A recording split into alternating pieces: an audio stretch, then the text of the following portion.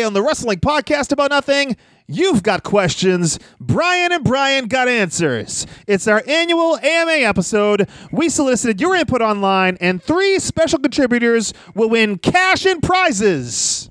Brian, I think you might get a noise ordinance from your neighbors. I think they just screaming. I think they just banged on their ceiling, our floor. Well, we'll make it quick. Plus, your promo about nothing and so much more. But first, tell him, George. I think I can sum up the show for you with one word. Nothing.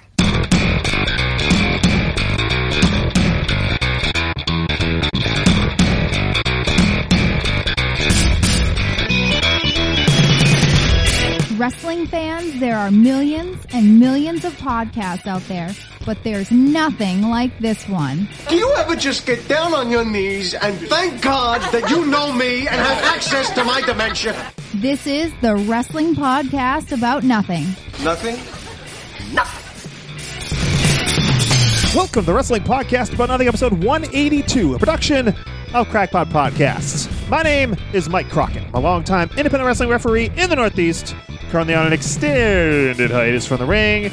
And joining me, as always, is a veteran of the New England Independent Mat Wars. Now, he is a contracted Ring of Honor wrestler. He is Mr. Inside Edition. He is one half of the Bouncers. He was almost the Ring of Honor World Champion, the Brawler, Brian Milonas.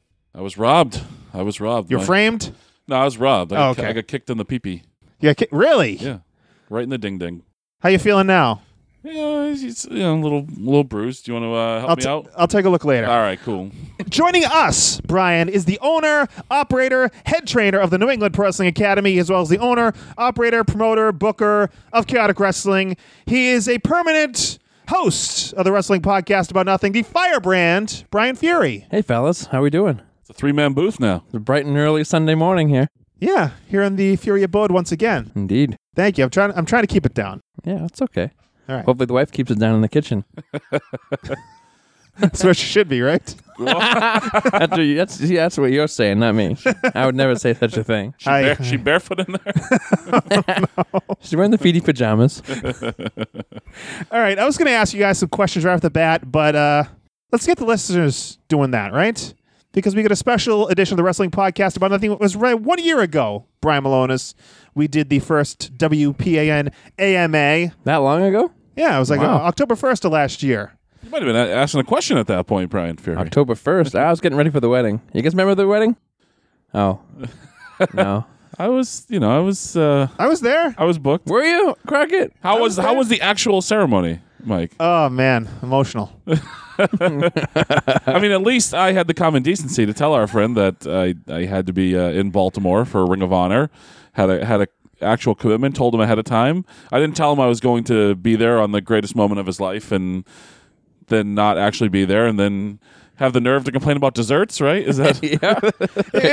It's the first outing with the kid, and we got there a little late, but they did like the quickie ceremony. I thought I wanted like a little swing low, sweet chariot, the whole thing, the Book of Jordan or whatever the hell They were you're talking about. respectful of their guest time. Okay. Started on time, finished about 15 minutes later, done. Yeah, usually, You don't have the common decency to show up on time to anything. It was the short version. Yes. Do you? Yeah, do you? Yeah, good. You're married, kisser. I figured it'd be like a chaotic wrestling show. Traffic. We're going to start the show a little late. People are getting in. They're still coming in the door. There was no traffic. Nobody was coming in the door except for you. It was Red Sox Yankees that night. All right, so we're trying to cut all this stuff out at the beginning. We're trying to get right to the meat, guys. It is not an AMA, it's an ABA. We put out the call this week to ask the Bryans anything. Brian Milonas, Brian Fury here for you, and you guys asked them questions. A couple of questions have got in there for me, too, so that's all right. Very charitable. I didn't look at any of these prior to. I want them to be fresh. We're going fresh? Yes. And also, Brian Milonas, the Brawler, made a little offer. 3 listeners, 3 people who submitted questions, will earn the right to a free T-shirt and a signed 8x10. Is that correct? Indeed, yeah. You're going to cover the postage, though, right? I'm supplying the T-shirt and 8x10. Oh, you're frantically searching for you doing the... Immediately tried to reach for his wallet. Short arms and deep pockets. That's what they call me. Don't worry, Mike. I wouldn't expect you to put out any cash here. All right, so let's get right into it with the questions. ABA, Ask the Bryans Anything. The first question is actually a question I've held for a few months now because it was asked by Zeke Dane, famed New England wrestling photographer. I love Zeke. At Zeke Dane, and he sent this to me to ask you, Brian. This is right before you went on your extended hiatus You from can't just the say Brian. wrestling podcast about nothing. Brian Malonis. I'm looking at him. The people Can't we tell got who you're cameras in looking here, at. right? We got cameras in here. I'm wearing my Curtain Jerker WPAN T-shirt. Everyone And sees no that. pants. I wish you'd put some pants on. Oh, That's why I couldn't find his wallet. it's a little warm in here. It's just and it's long. It covers his underwear too, so you can't quite tell. I got to wear the double XL now. Oh, brother. So Zeke Dane, he says, knowing that virtually every wrestler, known or unknown, has at least some merchandise for sale, T-shirts, 8x10s, which we're giving away here on the Wrestling Podcast About Nothing, at live events or online, and that these sales are a portion of the income they derive from wrestling, is it, in general, as to merchandise, a financial disadvantage to be a heel as opposed to a face? Do any wrestlers ever shy away from heel status because they may sell less product? I have been at shows where during intermission only faces are out on the floor at tables with product. Brian Fury, why don't you tackle this question? As a heel, is it a disadvantage In this financially? in this day and age, I really don't think that it is. I think for a long time, yes. I know for a while when I was a heel, I purposely didn't make or sell merchandise because I wanted to try to be as much of a heel as possible. And it kind of, I don't want to say backfired, but it literally, when the wrestling business kind of changed, you still have to like pop the fans and do things in order to move up the ranks in certain places like a Beyond Wrestling or even a Ring of Honor Wrestling. So I had to kind of change that, and then I figured if I could make merch and still sell some stuff while doing it, yeah. So I really don't think in this day and age that it really affects them that much. As a heel, are there heels these days in pro wrestling? Yeah. So I think it's to the point where, take for instance like AEW and the character MJF. Everybody knows he's a heel. They play along with it. They hate him. They boo him. They're into it, but they know that he's not necessarily really like that way.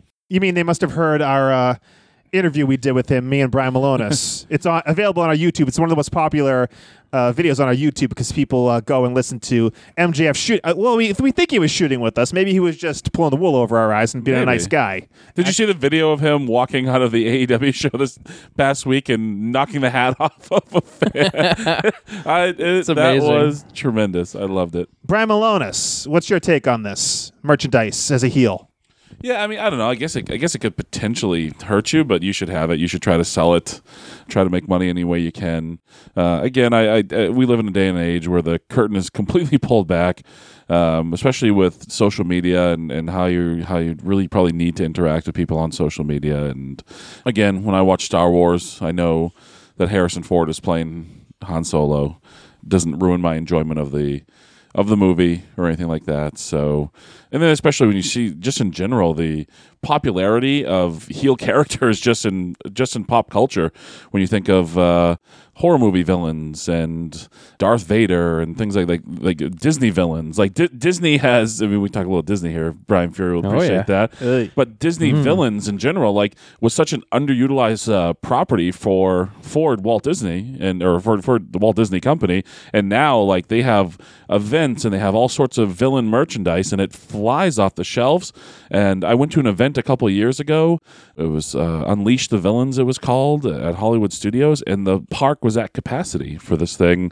So just, I think in general, bad guys, villains, whatever you want to call them, and pop culture have become popular. So I think the same thing has followed suit in wrestling. Heel fans. I remember seeing, like, they had Four Horsemen merchandise back in the 80s, and you see, like, heel fans at NWA shows. I know it's not a recent phenomenon. What about this thing, to wrap this up with Zeke Dane? Has anybody, I know, Brian, you booked for Chaotic Wrestling. Brian Fury, you own Chaotic Wrestling. Has anyone ever balked on, like, turning heel or something like that due to what you perceive as, like, possibly losing money? I've never had to deal with anything like that, no. Me either. If anything, I feel like people are always wanting to turn heel. Yeah. But I mean, nobody actually wants to be like a true heel. Everybody wants to be the cool heel. The NWO sort of ruined that. But we talked about, I think, maybe a couple weeks ago about like Matt Taven.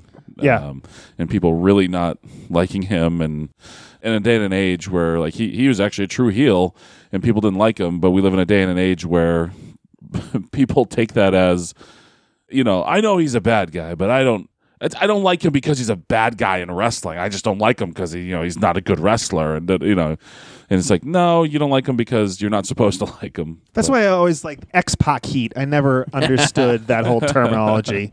It's like, you don't like him? Okay, you don't like him. The X-Pac heat never really sat well with me. How about you, Brian Fury? Yeah, I don't know. The term is so stupid to me.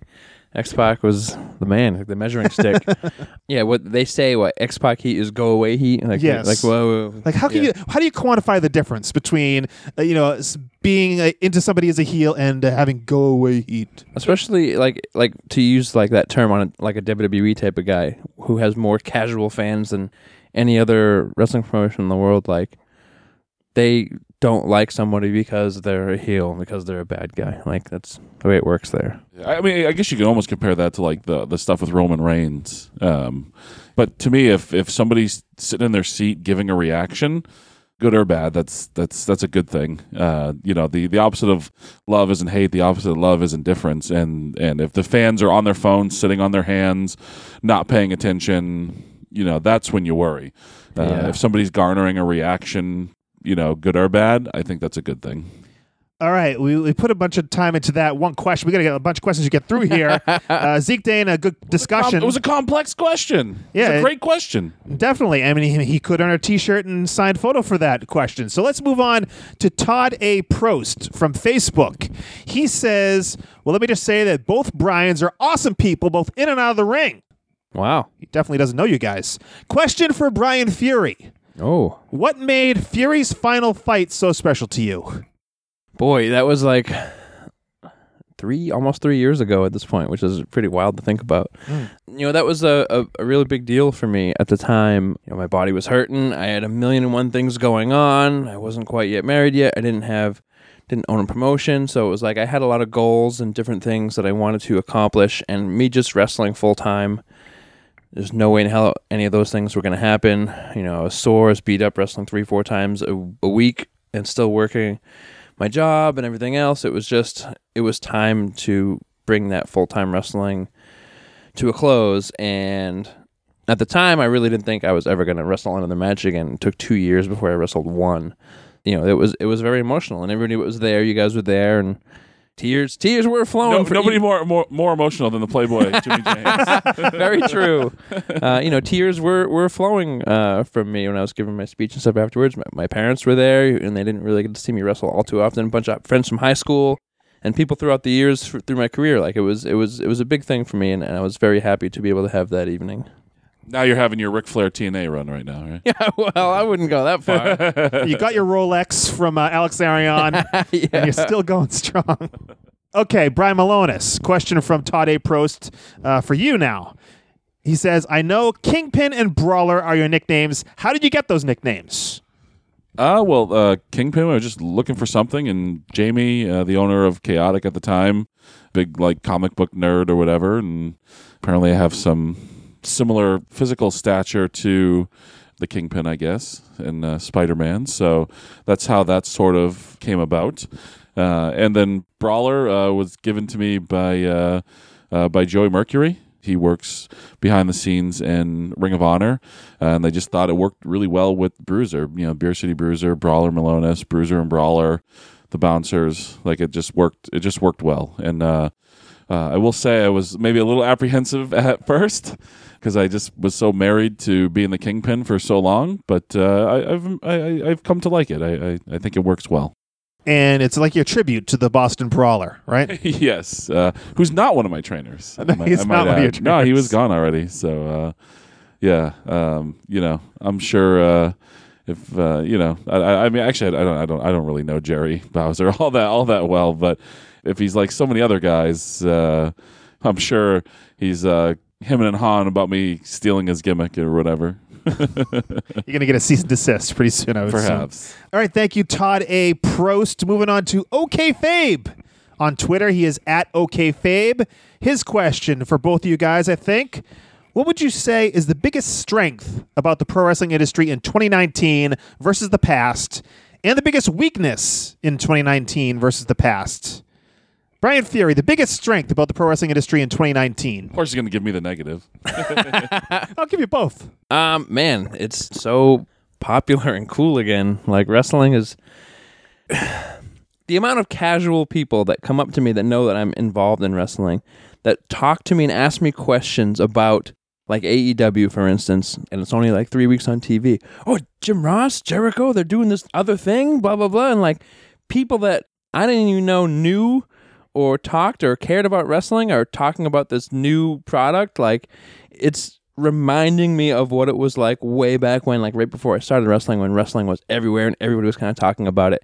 I think it's on the verge of really, really exploding and becoming like huge again. And I think because of that, there's so many opportunities and there's so much for people in the business to do that. Like right now, like it is awesome. Yeah, my sister, I don't think she's ever asked me a wrestling question, but I think she was trying to watch the week it was on True TV. She was trying to watch Impractical Jokers, and AEW was on. Since she asked me like, "What is this promotion?" AEW, like she's never cared about wrestling, never said anything to me about wrestling. How dare they? And she's asking about AEW. Practical Jokers. Yeah, they'd simulcast it that week because there was a baseball playoff game. Yes. So, Brian Malonis, the biggest strength of the industry in 2019. I think it's, you know, I don't. It's not even something directly related to wrestling. It's just the advent of technology, but it's the accessibility to it, and that to me is behind.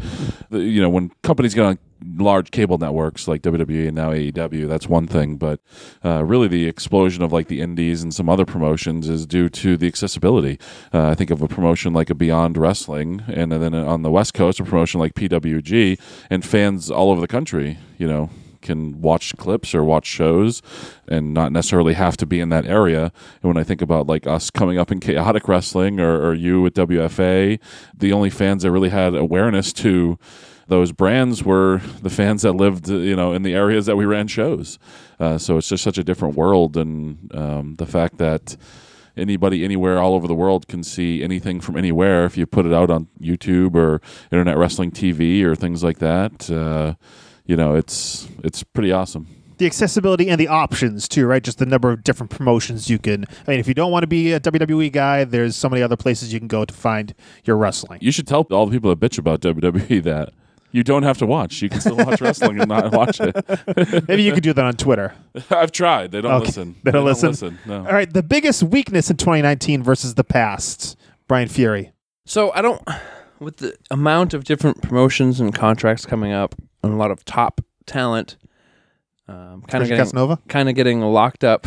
Not the top talent. Okay. A lot of different top talent kind of getting locked up into certain promotions. I don't want to say that it waters down or hurts some of the independents, but people that are forced to be getting bigger spots in independent companies at an earlier state versus working underneath a lot and kind of getting the experience they need to become top guys on independents. It's kind of forcing people to jump further ahead a little bit before they're ready. And I think I don't think it hurts independent products, but you can see a little bit of a difference if you really know what you're looking at and know what you're looking for in that aspect. What do you think, Brian Malonis, for the biggest weakness of 2019? I mean, to me, it's one of the things that actually has kind of made it become popular, but it's the style. You know, I think about, Brian, you actively wrestled for 16, 17 Yeah, it was like 17 years.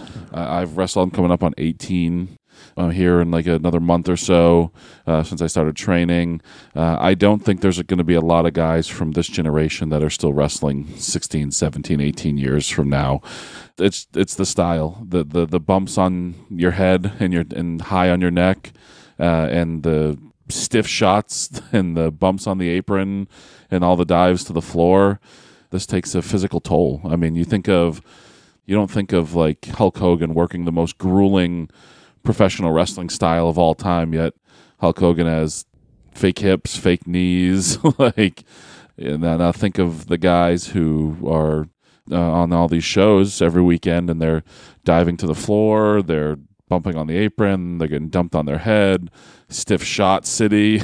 It's I think the style is and while I get it, and I guess this is probably like an old school sort of take, and there are, I'm sure, some young wrestlers who would hear this and roll their eyes and maybe call me a dinosaur in my thinking of some sort, but to me there's just not going to be the longevity of careers that you see from I see probably some top indie guys out there right now that I'll outlast. Well, that's downer, isn't it, Brian Fury? No, it's a reality. It's the way the business has changed. Yeah, I mean, we're taking more risks, and it's kind of, you kind of almost have to, but you don't. Like, you can, once you get better, you understand how to work smarter and take maybe one of those big risks rather than 7 or 8 in a match. So it's just kind of the way things are. You think people have to, just because the fact that the business is exposed, that they have to make people think, wow, oh, he's really hurt? Is that kind of part of it? You have to do something at a certain level to be able to get people's attention and get that buzz.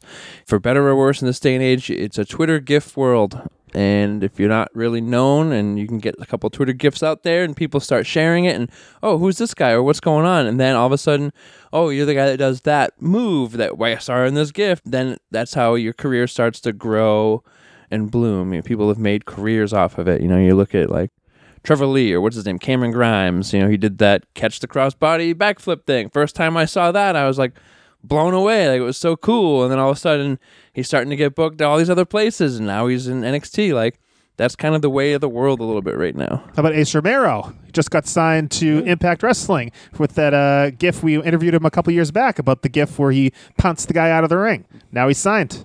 Yeah, I mean, that's just the world. I think of a guy like Dijak, who, ironically, is probably wrestling more than he ever has. Mm-hmm. And I haven't talked to Dijak in quite some time, but I would imagine his body feels a whole hell of a lot better right now than it did when he was, 3-4 times a week diving to the wood floor of some building. Oh, yeah, definitely. Okay, Fabe has a follow-up question. I don't know if maybe we covered this. He asks, one common problem you both see happen a lot in pro wrestling today. To me, it's the lack of professionalism, the lack of actually seeing it as a business. There's this whole you said that on Facebook about this not long ago. Yeah, and I get it, like the whole pro wrestling art form and things like that, but it's a business. The point of doing pro wrestling, while it's fun and all that, it's to ultimately try to be a job, try to make money doing it. But so there's that aspect of it, and then the aspect that the thing I talked about was just, and I hear it so friggin' often, like guy takes a booking with a smaller promotion, and then a bigger independent promotion, I use quotation marks, offers him a spot. Same day, right? Yeah, and then they cancel on the place that they had told they were going to be there for weeks and months to go take this one off. So the way I look at it, just again from professionalism standpoint, you gave somebody your word, you're going to be there.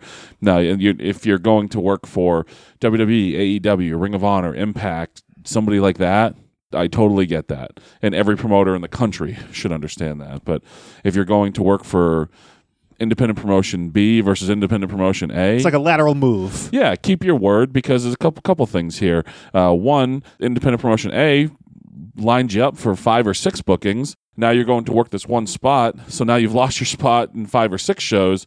Go do this one, and that promotion just needed a spot to fill you, and they're not going to use you. 2, you're actually telling the promotion that you're filling in for, hey, if I get something better coming along, I'm going to do the same to you. So to me, it's just really dumb and really lack of professionalism altogether. Why don't you teach these guys professionalism, Brian Fury? Says who? What do you mean? There's no names being dropped there anywhere. Okay. What's your one common problem you see a lot in pro wrestling today? For me, as a trainer, I'm going to go along the lines of like realism and really making some of this stuff seem more like an actual fight, being like registering everything that happens to you, even something as little as like a single punch to the stomach, like I'm gonna cut somebody right off and never acknowledge it. Realism as far as making something seem a little more gritty and a little bit more of a fight rather than just something that's rehearsed.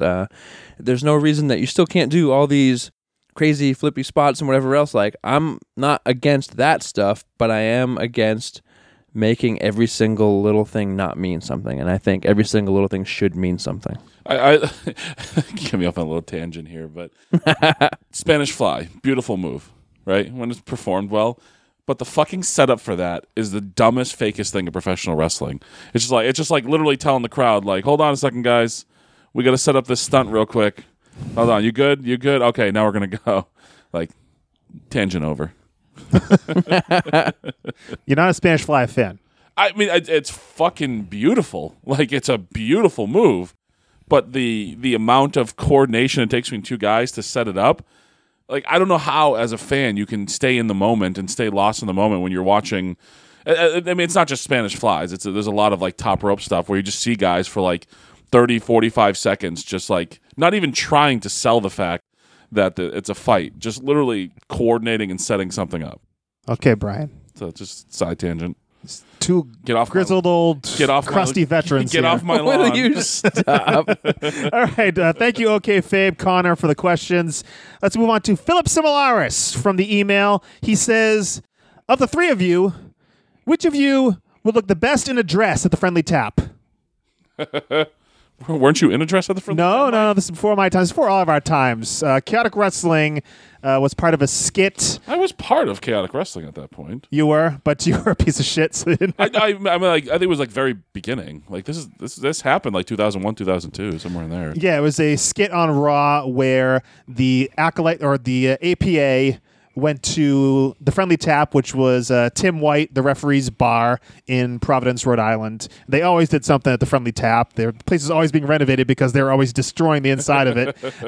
And it was Drag Night or something like that at the Friendly Tap. Very different time and age. Yes. I don't think they quite get away with this skit. Yes, so nowadays. 3/4 of the Chaotic Wrestling roster were there, either in dresses or wearing makeup and various things that are, the sensitivity wouldn't allow this stuff to happen today. None of us were in dresses in this skit, but which of us would look the best? Brian Fury. I mean, I shave my legs still, so I mean, I wouldn't be adverse to taking on that role if need be. I don't shave my legs. But I do have a hell of a bum if I do say so myself. So you picking yourself? Of course. I'll pick you too. Wow. Wow. All right. You know what I'm saying? Crockett's deepest fantasies coming out. Crockett's. Never mind. Oh no. Maybe we'll get into that later. Crockett's past. Okay, thank you, Philip Similaris. Thank you. Russ from Twitter, he's at Real Deal Russ. He says, favorite New England venue and why? Please include a good venue story. Favorite New England venue, Brian Malonis? I mean, it has to be one that's gets no longer standing, but for sentimental reasons. The PAV in Lowell, Massachusetts. Polish American Veterans which I think Club. is now like a Korean church or something along those lines. Yeah, it was a church. I don't know if it even is still a church, but yeah, I don't know. But I mean, just for all the, I think of just all the kind of cool moments we had there over the years. I mean, just you looking for a quick story, but I'll just go. One of my favorite matches I ever had there was against Brian Fury. Was it Falls Count Anywhere? Right? Someone went out into the parking lot. Yeah, and I hit you with a canister of Pringles. It just went everywhere. But that's a fun story. I mean, maybe the funnest story of all is being assaulted by Tommaso Ciampa's father at the PAV after I attacked his brother, and him and his brother thought it was wise not to smarten their old man up that we were going to be doing a spot and attacking him, and his father took a couple swings at me. Tried to get through a young Ilya Markopoulos, who for some reason we thought it was a good idea to put a 14-year-old kid out as security. Tommaso Ciampa was tied up in the ropes screaming, somebody call 911, and somebody called 911. It was a wild scene. It was a scene, man. So the PAV, how many do you think you could fit in there comfortably? I mean, comfortably, maybe 200. And how many do we put in there for the big shows like the Cold Furies? Over 300. Yeah, and it was literally the barricades. People in the front row we couldn't walk around the ring. Yeah. There were no dives on those Cold Furies. And people could like reach in the ring from their seat and like trip you if they wanted to. You know, it was like you know, Beyond Wrestling has like the fans like standing at ringside. Chaotic Wrestling was the originators of that while we were breaking fire code. Brian Fury, your favorite New England venue? Littleton Opera House, Littleton, New Hampshire. That's still New England, huh? It's up there, but it is still in New England. It's not Canada. Yes. Okay. Stop hating on New Hampshire. Yeah. Well, Piece of trash. Littleton Opera House, by far the most beautiful venue in all of New England, and the amount of different memories and stuff that it has there for me, including my very first match ever. yeah. 20 years ago this month. Ooh. Happy anniversary. Oh, thank you, sir. Against one Justin Powers, who became Justin Shape or whatever. Mm-hmm. Driving up there, I was originally supposed to referee for the evening, as I was very early on in my training, only a couple months. And when I got there, Jeff Costa informed me I would be wrestling in my very first match. And then it happened, me versus Justin there. Also on that show, Jeff Costa was doing commentary for the event over the live microphone. Yeah. Which is very weird. You cheating bastard. I remember like 5 minutes into our match, he's saying that this could be a main event in Chicago over the microphone. Why Chicago? Chicago is a term like that means go home, like end the match. And Justin ignored it and went another like 9 minutes total. And then he got yelled at by Rip in the back for about 20 minutes, like twice as long as the match went. So is it better to have that sprung on you or to know going in you're having a match? I think first match. looking back on it, having it sprung on me was good because I would have thought about it that whole 2.5 hour ride up there, like, oh, nervous or whatever else. I think him just knowing when I got there, like, helped calm those nerves. So, yeah.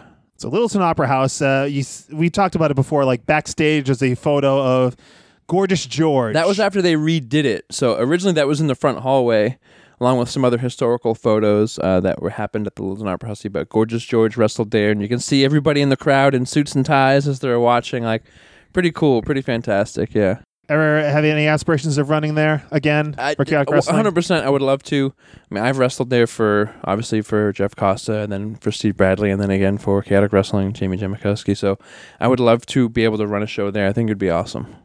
Goddamn expensive. Yeah, it's one of those. I mean, that's such a place too. It was like I remember we going up there, and I don't know if it was what it was like for Steve, but it was like diminishing returns every time we went up there. It was like a little less, and it feels like a place maybe you run once or twice during the summer, and that's about it. And then you come back the next year once or twice. Yeah, Steve always had regular shows up there every 6 to 8 weeks, and so it'd be up and down a little bit, but those first like 3 shows there were completely sold out. From there, it kind of dipped a little bit, but yeah, it was those first shows. I mean, Steve ran his very first show up there at Littleton Opera House, and that was like one of those crazy nights. But yeah, that place was, when it was full, and those people up there believe. It was awesome. Hanging right on top of the ring too. Yeah, that balcony right over the ring was really awesome. Yeah, jumped off of it once. Did you? Yeah, onto Alex Arion on a table. Oh my goodness. Hopefully not for $25. Well, all right. Thank you, Russ. Let's move on to JP Peralt from Facebook. Are you making these names up? No, these are actual listeners of the Wrestling Podcast About Nothing on our social media that ask questions. And remember, we're picking 3 of you guys to win T-shirts and signed photos. So JP Peralt says, I'm a Sam Adams guy. What are your favorite 3 Sam Adams varieties? Brian Fury. Oh, boy. What do they make? Summer ale? Is that one? I don't know. You know the deal here. Do you even know Brian Malonis? So I do like Sam Summer. Okay. I did try Sam Summer. I'm not. I think the Oktoberfest one is like a pumpkin flavored one, right? I don't know. I think that predates the whole pumpkin spice thing. It's a heavier beer though, so I probably wouldn't even try it. But I do like Sam Summer. I don't really get into Sam Adams a ton. Which is probably a bad New Englander for that. But I'll have to see what some of the other ones about. Now that I've become aware and realized, like, oh, Sam Summer was actually quite nice. I will try some of the others that aren't so heavy, like a heavy dark beer, like an Oktoberfest. There is a Sam Adams Light. There is, yeah, There but is. they don't make those other varieties of like. It's not like they don't make like Sam's Summer Light. Or No, anything like that. You're more of a light beer guy.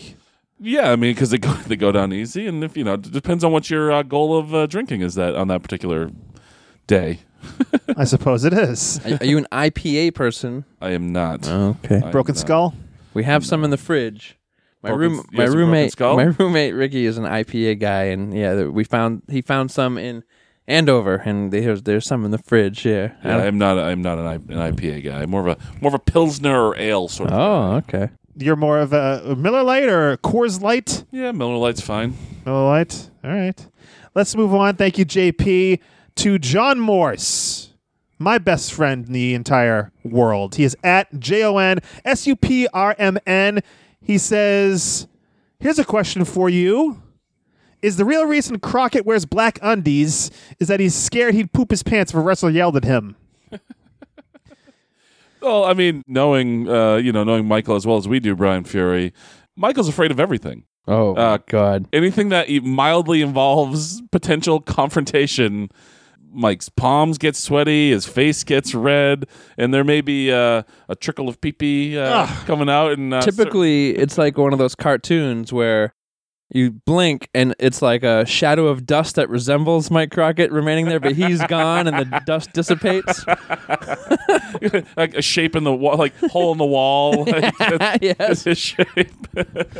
Sometimes you forget people hear this. Like, why does John Morse know I wear black underwear? It's like, That was your original strange thought? thing. Yes, that's. That was like a revelation of yours. I wear it so. You wear black undies all the time? No.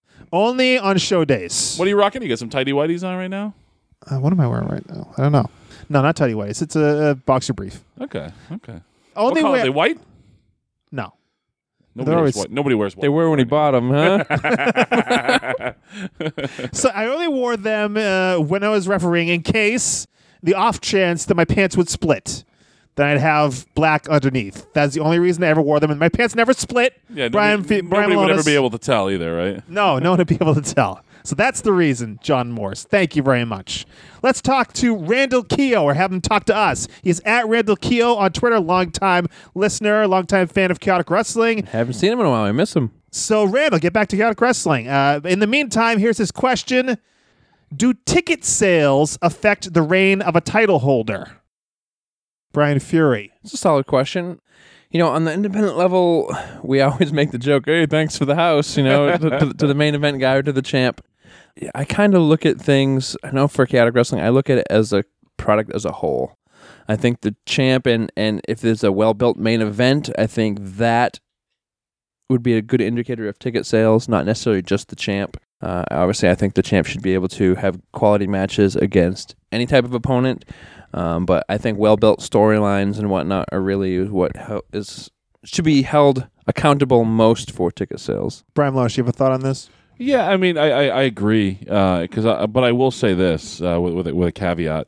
In my time, in independent wrestling and specifically chaotic wrestling, there's only one guy I've ever seen single-handedly impact ticket sales, and that was Jimmy Preston when he was red hot with Barstool Sports. And I mean, that guy single-handedly helped pack our buildings, which is funny to think about in this day and age. And we were building up to put the title on him, but he quit wrestling for a stretch. But when he got friggin' red hot there with his T-shirt sales, and he went viral and Barstool Sports and stuff. I mean, we had all sorts of new fans that had never come before who were coming just because of Jimmy Preston. So Cutting his promos in the car. yeah, but as a whole, I agree with Brian. Independent wrestling, it's the product as a whole. Put on consistently good and entertaining shows, and fans will continue to come. I think, not irregardless, but regardless of who is champion.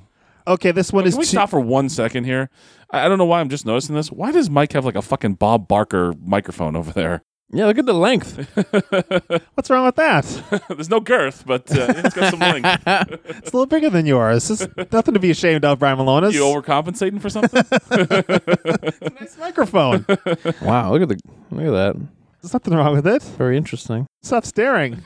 Now my face is getting red. Palms are sweating. Yeah, he's gonna be gone now. Oh, knees weak. Mom spaghetti. Next question from Randall. He says, Brian's, when was the last receipt you received in the ring? That would require me being stiff if I got a receipt, you know? You're an old light worker. I mean, yeah. I haven't been there. I can vouch for that. Having been in the ring with you many, many times. Brian is one of the lightest workers. I think. No, maybe not one of the lightest, but like solid safe. solid and safe. Yeah, safe. Like you never felt like I had to take any extra precautions or anything like that. You know, like you do sometimes with guys. But Brian Malone is world famous for his hair pulling, right? Oh my God, that's why. That's reason. why. I'm not stiff anywhere. I'm not stiff otherwise, right? No, you were good. But that hair pull was a shoot, 100%. Took the last hair out of your head. Oh my God, he just literally, and that would be like the running. Anybody that has long hair, like just hold on to his wrist as hard as you can and pull it towards your head when Malonis grabs your hair to pick you up, because he's just really doing it. On the reason why you're bald, why Handsome is bald. Anyone have rocked you recently, Brian Malonis? Not that I can think of. I mean, I don't think it was a receipt, but the only time I've probably ever been not knocked out cold, but just like you get that spot hit on your chin and you just get fucking boom, you just get knocked down. Was I took a bump over the top rope backwards, and it was a 4-way. Were you in the match? It was Mav, Chase, me. If it was Mav and Chase, no, I was not. No way. You're fused. I forget who the fourth was, but I took a bump over the top rope backwards, and as soon as I landed, Chase was gonna super kick me, and I still have a chipped tooth from it, but just knocked me on my ass.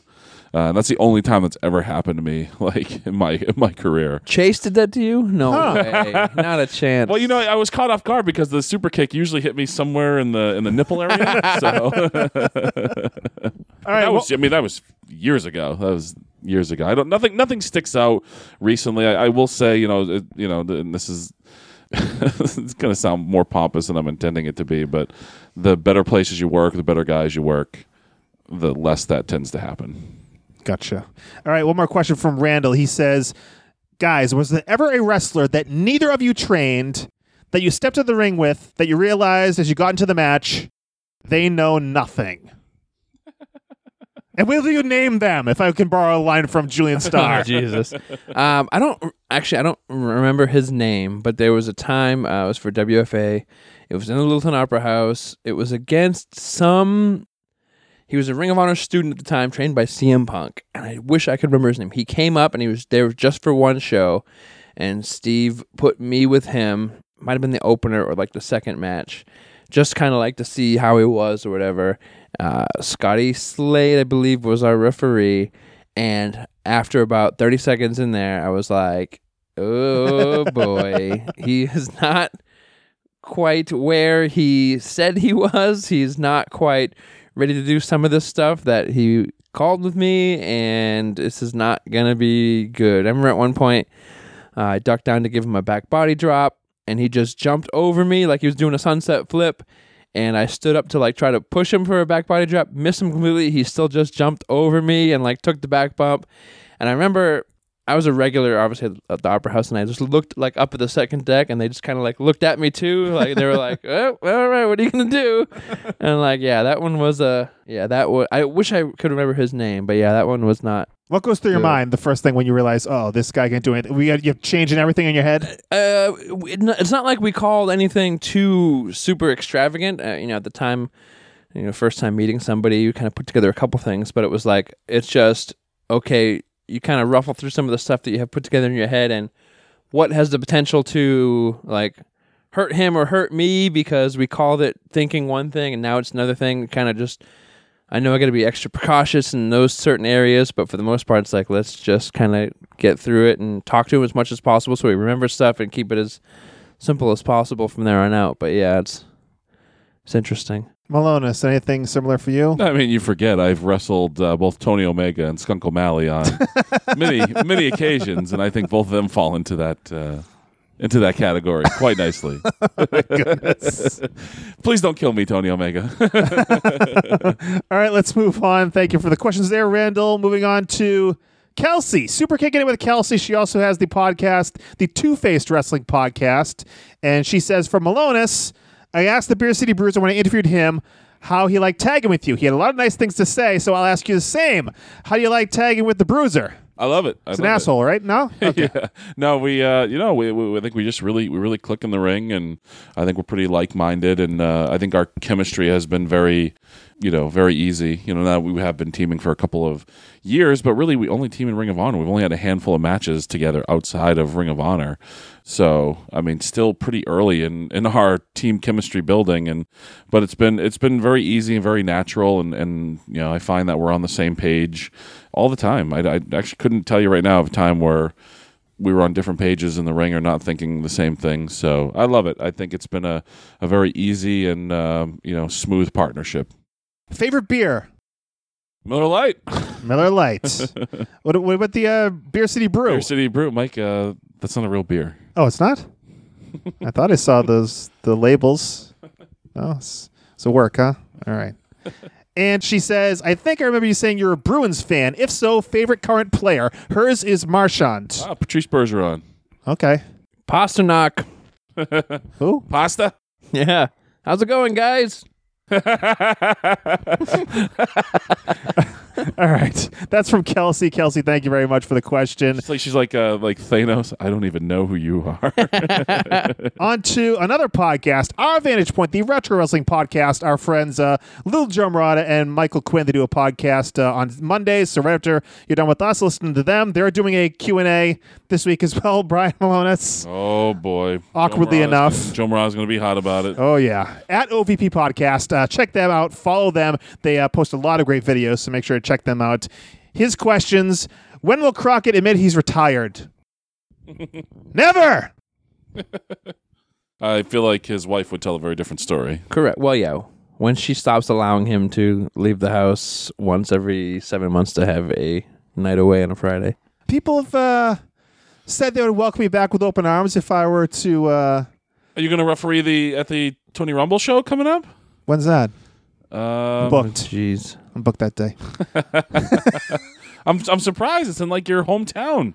Oh, it's Wakefield. It's Yeah. Wakefield at the Elks Lodge Yeah, there. I thought for sure you might actually be on that show. I haven't gotten the call yet. I could put in a word for you. Well, we'll see. We'll see. Yeah. See? Come on. A piece of trash. The man helped you get into this business. We'll see what happens in 2019 with my 2019 is career. almost over. It's almost over. 2020, I mean. 2020, excuse me. Career. When will Malonis officially adopt the Wine City Whaler nickname? When they cut me a fat check. Who? OVP? Yeah, they got big money now, right? They are bringing in the cash. They're like a Conrad Thompson podcast these days. That's what I hear. Yeah. See what you can do about that, Joe. So that is Our Vantage Point, the Retro Wrestling Podcast. Love those guys. Moving on to Tim Sanat from Facebook. He says, Brian and Brian, you're both New Hampshire guys. Realistically, what would it take to see independent professional wrestling redevelop a lasting presence in the Granite State? Actually, currently working on it.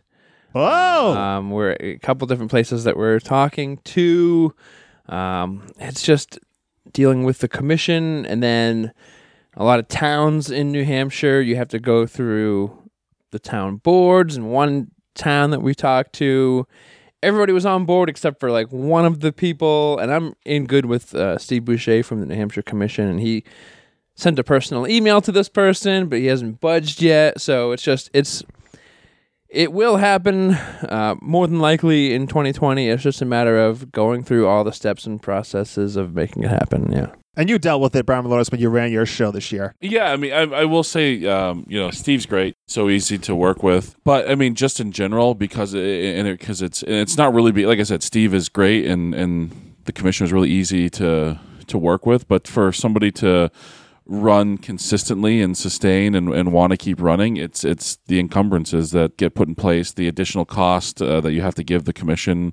You have to pay for a promoter's license. You have to pay them a part of your gate. You have to pay for professional wrestling licenses for all the talent. Like, these are all additional costs, and for independent wrestling show that has a tight budget already, and that's trying to make money, if you're adding, $400, $500, $600 in expenses to what it would cost to run over the border in Massachusetts, that's a difference between a profitable night and a loss. So I think until that fully goes away, like, while, and I don't know what your guys' plan is, but I just don't foresee anybody running like a regular promotion in New Hampshire until some of those things are removed. I mean, if you run often enough, you kind of those costs kind of spread out over a bunch of shows. Well, it's not that bad, the licenses and promoter license do, but not the wrestler license. Yeah, that's what I mean. The wrestler license lasts a year. Promoter license is per show. Oh, is it? Yeah. And then you have to and then you give do percentage of a your certain gate. percentage of the gate. So it's a matter of, you want to try to set a couple dates in a row in a certain town, so that way you can build the town and make it more profitable every time you're there. So yeah, it's a process, and so as a business move, it's good because you got to weigh things out and figure things out. Like, so it's going to happen. It's just a matter of what towns and when. It is a work in progress, 100%. So you think Chaotic Wrestling will have a lasting presence in the Granite State, as Tim Sonata's hoping? I would love more. I would love that more than nothing. Yes. Okay. I can tell you that I won't be promoting any more shows in the state of New Hampshire. You will not? I will not, no. Really? No, I'm So- retired from the promoting game. Well, we talked about Astromania 2 as a possibility. This is not on the table? Not for me. I think it's on the table for Liberty States Wrestling, probably. But although they have ceased operations now, is that? Yeah. So Have your people call my people, Malonis. We'll make it happen. Wow. Sure. But I'm announcing my retirement right now. The breaking news. Wow. Maybe I'm not retiring. Maybe but you Mike. are. Maybe Mike, you could add a breaking news thing right here. Ah, there it is. Yeah. I am officially retired from the promoting game. Wow, that is Yeah. a little surprising. Is it though? There's pizza. There's good pizza that night. I got lots of stuff on my plate right now. The promoting aspect is just pizza. not in the cards for me. I'm happy if I get leads to pass them on to our good friend Brian Fury here. Gladly. Yeah, I saw him in the crowd at Astromania, kind of like, he had a tape measure out, checking the building out, ready to steal it from you. You saw me in the crowd because you got there after I did. He was a personal guest of mine. It was in the luxury box, It was a heck of a day, Brian Fury. Okay, let's move on. Thank you, Tim. Stephen Page, longtime listener, good pal, my sworn enemy, though. He says, favorite pizza topping and favorite pizza place. Favorite pizza topping, Brian Fury. I'm a cheese man. Cheese pizza. but you hate cheese. If I get a slice of pizza, I'll get pepperoni. But if I buy a whole pie, it's usually just cheese. What a boring piece of garbage. And there's like different ways of me looking at favorite pizza place. If I'm looking at like chain, I'm a Papa Gino's guy. Love me some Papa That's a New England thing, I think, right? Yeah, love me some Papa Gino's. The local place here in Salem, New Hampshire is Balducci's. Balducci's. Balducci's. Some nice wood-fired pizza. You, Brian Malonis, you're an expert in this field. Yeah, I'll probably have some pizza today. I'm a pepperoni and mushroom guy. Love a good pepperoni and mushroom pizza. My favorite was this place around the corner from us, Paisanos. Paisano. I always take care of my Paisanos, but we ordered from it the other night and it wasn't as good as it normally is. And they burned your coat. I was very yes, they did. I was very disappointed. I got kicked out because they didn't see me tip, and I was trying to take it out and put the same tip back in just so they saw. I want them to know I tipped them. Right. But they thought I was stealing from them. But So they're going downhill over there. yeah, but there's a place in Derry. It's a brewery called Kelson, and their pizza is very, very good. Very good pizza. Very good. They also have very delicious soft pretzels with some cinnamon butter as well. So Oh, Jesus. and it's a brewery, Mike. So you should go there with the missus. Maybe I'll check it out. Go have a nice craft brew and some good pizza. You invited me? Sure, let's do it. Let's double date. Okay, let's do it. What about a chain place? I don't know. Can I say this? This is I think Papa John's probably. Papa John's. Is that okay to say, or is that like is that Oh yeah, that's is that on the contraband list now? Where because we live in a society where we can't visit certain restaurants. We'll bleep that. and We'll stuff. bleep that out. Thank you. All right. Another question from Steven, actually from me. He says, I'm sure you haven't watched this, but one ref in AEW sells everything. Like he's actually on the receiving end of the move. Bryce. I know, Bryce. What's your thoughts on what the ref's job is? I believe it's to be there, but not really be there, and be authoritative when the situation needs to be. And refs in AEW don't call out the legal guy when a tag partner is double teaming right in front of them. Am I being overly critical, or should I just relax? That Bryce is the name that came to mind right away. I mean, obviously, I haven't seen all of this AEW stuff. I've seen some of the first show. That's all I've seen, really. I mean, I used to be really critical about it, and You weren't a fan of the whole Ruffin show? I was not a fan of the whole Reffin show. Just selling and like, whoa, big hands. But I mean, I've softened my stance a little bit on that stuff. I haven't seen this, Steven, but I mean, Big surprise. Crockett hasn't seen current wrestling I can't believe you product. haven't seen AEW.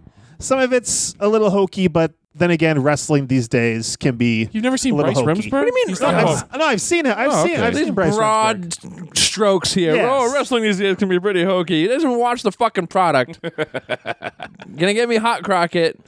You don't watch it. You're the old man that hates wrestling nowadays. That you don't watch the product. Stop. Fury's getting upset.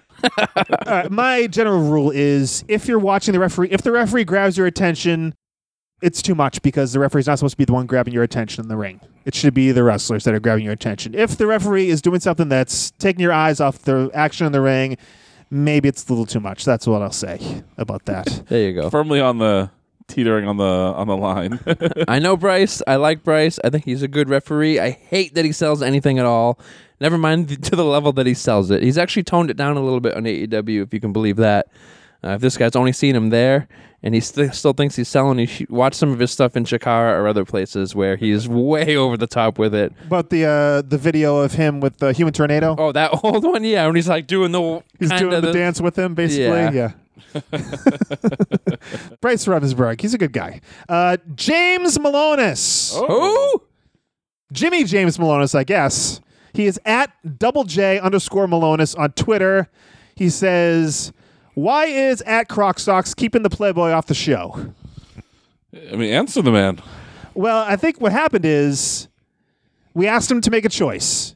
It was us, the wrestling podcast about nothing, or it was, what is the name of the other show?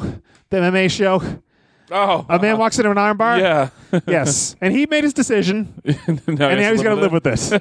He made his bed, now he's just sleeping in it. So then he went on the MMA podcast that was a part of BDA Radio, and they went away, so that's it. Two people Mike Crockett's keeping off the podcast, Jimmy Malonis and Mark Sherman. Exactly. With good reason. So, Playboy, deal with it. Wow, in your face. Okay. Picture Dave. He is at @picture_Dave on Instagram. I love checking Dave out on Instagram, Brian Fury.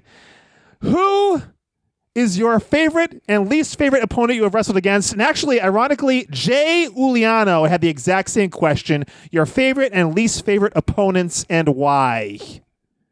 Brian Malonis, we'll start with you. Favorite opponent? Yeah, I mean, I guess it's going to sound like pandering with this man right here. Brian Fury's pretty high up on that. If he wasn't here, it'd be Ivar, but since you're here, Brian Fury, he'll say You didn't you. say I No, was there. I said I'm pretty high up there. You're allowed to have a couple that you're. Yeah, I mean, and I've literally said this to him numerous times. We've talked about how I was very grateful that at a WWE tryout we got to wrestle each other. Yep. Because it was just very easy. Ivar, yes, that definitely one of my favorite opponents. I mean, and they might be. I don't know if they're looking for like a Ring of Honor answer, but I would say the Briscoes are absolute blast to wrestle. Least favorite, probably by a mile, Arch Kincaid. He sucked, and everything he did hurt, and just terrible, no redeemable qualities about his in-ring work. Jesus. Here we go. Brian Fury. You come across like people you have like really good chemistry with, and you end up certain people you work with lots and lots and lots. And for me, there's a couple different people. There was Makazi, Julian Starr, Eddie Edwards. I think those three are people that I've wrestled more than most anybody else, and that I had like amazing chemistry with. Malonis was the best big man that I ever wrestled. Todd, I guess you could say Todd was a big man, but he wasn't really. I didn't. He was like 260. Yeah, I didn't really look at him as like a big man, So like, but when we had numerous triple threats together, when you look back, it's funny, like the three of us. So those were all good. But I mean, those three, I think of at least 3. By the way, triple threats with the 3 of us. And then including a ladder match, right? Yeah. Yeah. And then least favorite, for some reason, I never had good chemistry. The couple different times I wrestled Antonio Thomas or Thomas Santel. For whatever reason, anytime that we wrestled each other, and there was a decent amount of times, it just didn't seem to click or flow. It's not something that, it wasn't anything with either one of us. Sometimes just styles don't mesh well. You don't have good chemistry, and whatever reason, it felt like that whenever him and I got in the ring together. It's funny how that happens. If you ever listen to like Steve Austin talk on his podcast, he always talked about that, like with The Undertaker, and how they just never had good matches together, never could get on the same page, never just gelled from a. So it's funny how you could have 2 really really good workers work together, and it just the chemistry is just not there. All right, well, thank you, Picture Dave and Jay, for the question there. Next, we got the mayor of Nilbog. I think mayor of Nilbog. He is at PCH Nilbog. He's got 2 questions. First one, what is your favorite junk food? Brian Fury. Oh boy, that's tough to say. I don't. It's funny. I don't. Is he looking for like snacks type of thing? I don't know. My wife makes a mean cookie bar. I like those a lot. Yeah. I was disappointed when I walked in and there weren't any. Also, like, I do plain Hershey's bar and I dip it in peanut butter. Like, I don't like like the commercial. I'll take a spoon, put it in the peanut butter, and wipe the peanut butter right onto the Hershey's bar. Delicious. Really? Way better than like a Reese's. Yeah, and that's really all I would. I don't really eat a lot of like things along those lines. I go like, when I get fat, it's usually like fast food, pizza, stuff like that, and it's never like junk food, really. I mean, they're both junk food, but you know what I mean. Brian Malonis. I'm going to speak right to Mike Crockett's heart right here. Yeah? Chips and salsa, baby.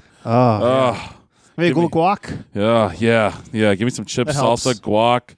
No onions in it though. Thank you. No onions. No, I don't like the. I don't like onions. Like No raw. onions, Daddy. I don't like onions. No raw onion for me. But yeah. Speaking to my heart there. Probably gonna have some today watching football after I have some pizza.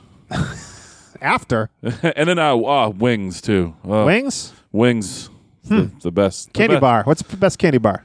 Milky Way. Milky Way. Wow, simply caramel. Really? Wow, I didn't really Really? see that coming. Well, Milky Way. Yours, Brian? You knew that. You're a Milky Way guy too, aren't you? I am. I'm not. We used to get the We simple. used to get the Simply Caramels together, you fat fuck. There's a couple of guys getting the Simply Caramels together. Wow. Probably whatchamacallit. Oh, that's a good one too.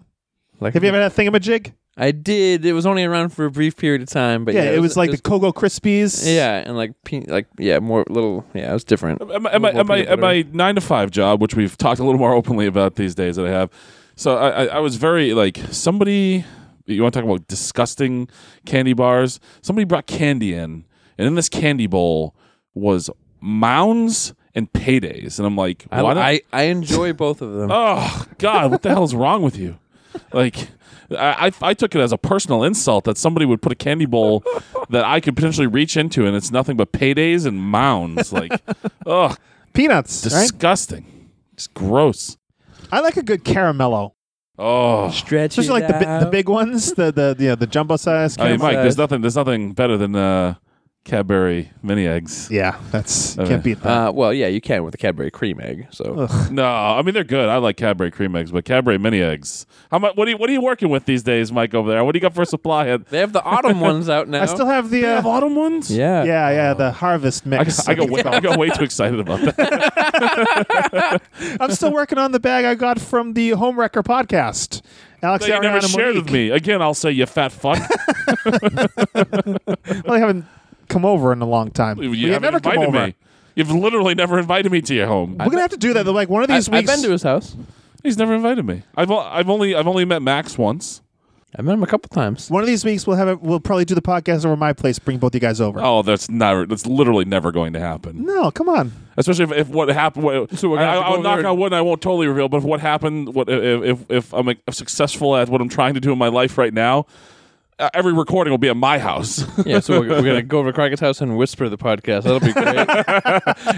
I want to know, fans. I got a question. Ask the fans anything. Can you tell when Michael is recording from the confines of his house? And if so, let me know how you know. Because I think it's the most obvious thing in the world. But Well, I mean, sometimes I just go to the car and record. That's what I did last week. Oh my god! What the hell is wrong with you? That's what you get a portable recorder for. You can take it anywhere. but if he comes to my house and my children are upstairs sleeping, fucking screams at the top of his lungs. You got those thick ceilings, though. It's- Yeah. Let's keep the fun going with the mayor of Nilbog. His second question: have you ever gotten a stiffy in the ring? What? I can honestly say no, I have not. Never? Nope. No, but I've wrestled somebody who had one. Yeah, I think I know exactly who you're talking about. He's immortal. He is. Huge hog. Gravy. So neither of you. No. No, you've never gotten so excited No. that you're out there in the ring that you got excited. I body slammed the bushwhacker when he checked once. That's made Hey, it fun, I body slammed Bushwhacker Luke, and he didn't check me. right? No? What's wrong with me? I don't know. Don't get me started. All right, mayor of Nilbog, I couldn't get a rational... What about you? Never in the ring. Only afterwards. Well, Only when he referees Brian Fury matches. Dan Bolio. I think that's how you pronounce it. I know he is... he's a regular at the Chaotic shows nowadays. yes, and he's been on... New Hampshire fella? he's been on Leo's shows, ringing all other sports. Why was the Kingpin not booked for the final Woburn show? I guess that would be to you, Brian Fury.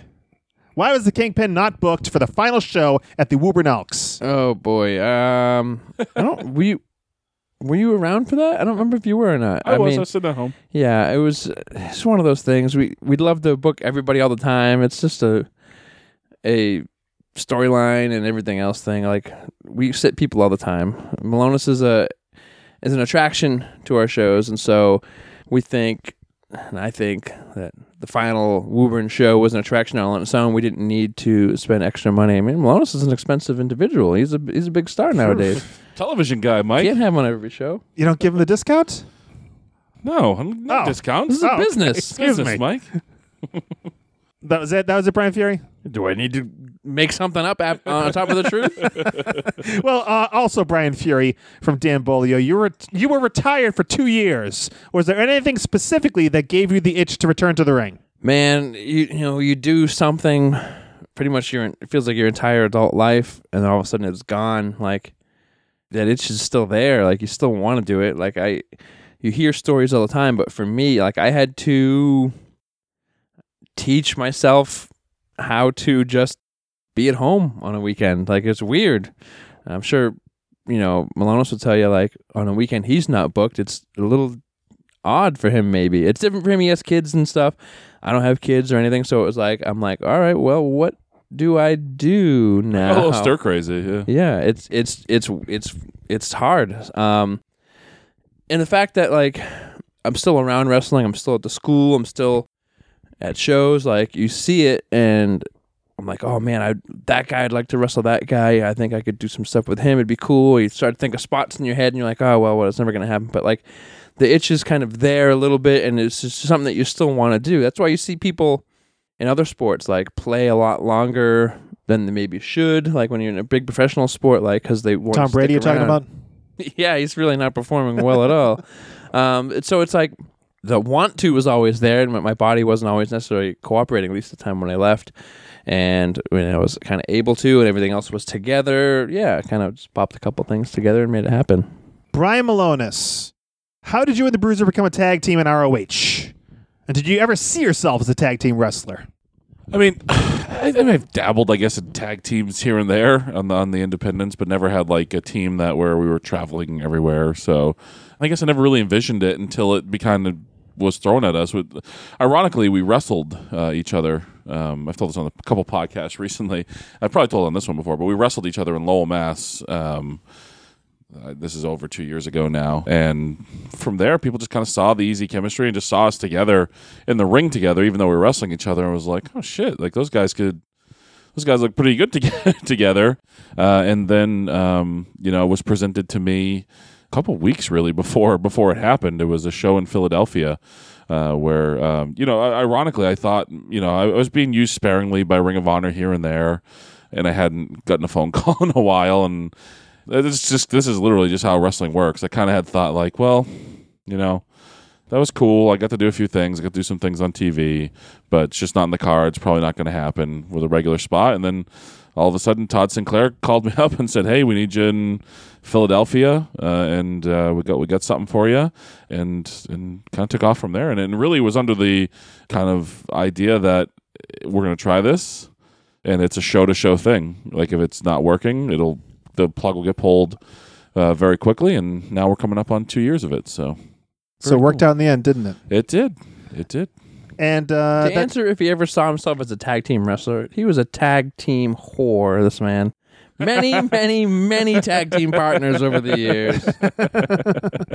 Starting with Pistol Pete Malloy. I know. I don't know how many chaotic tag title reigns I've had, but probably with 5 or 6 different partners, I would assume. Well, you've got your one and only now with the Bruiser, right? Yes. All right, Booking the Territory, the unprofessional wrestling podcast. Mike Mills, Harper Day Harper, and Doc Turner. They do 2 podcasts a week, Sundays and Thursdays. Check out mikemills.podbean.com. They have a question from their official Twitter account at BTT_podcast. Jesus Christ. Who is Fatty Patty? And why did she get slaughtered and run over? Inquiring minds guts to know, he says. Slaughtered seems like an appropriate term. Who's taking this one? I think I'm lost. Oh, you weren't aware of this before your time? Neither one of us had Fatty Patty in our car, Mike. So I think you got some explaining to do. Has this been explained in the podcast? It's been brought up. I don't know if it's been fully explained. Maybe it has. I don't know. Well, I mean, for new listeners, why don't you give them? Mike Mills is obsessed with this for some reason. I don't understand. It was a little bit. And you brought it to his attention privately, Brian Malonis, so he's very giddy about it. So Fatty Patty is a blow-up doll, a plus-sized blow-up doll, I think, right? Yes. And you acquired this how? Was it? It wasn't me. Oh, it wasn't you? No, I didn't. Do we want to attribute this to someone who's possibly in a position of visibility now in the wrestling business? Yeah, it's probably Ivar. I would think. I imagine it was Pretty Psycho who perpetrated this. Yes. I know Psycho had a big part of it. I think he is at Redhead Psycho on Twitter. So give him your praise or scorn. But they found this because they all worked at the dildo factory together. Yes, we did. And they had access to these kinds of things. So you earlier, Brian Fury, alluded to the fact that there was this false narrative. False, with big quotation marks in my hands right now. That I had relations with some women of larger stature. What's wrong with that? There's nothing wrong with it. But for these guys, it was like the biggest sin in the world. You wouldn't say it was a sin. That was just what you enjoyed. And you refused to admit it, even still to this day.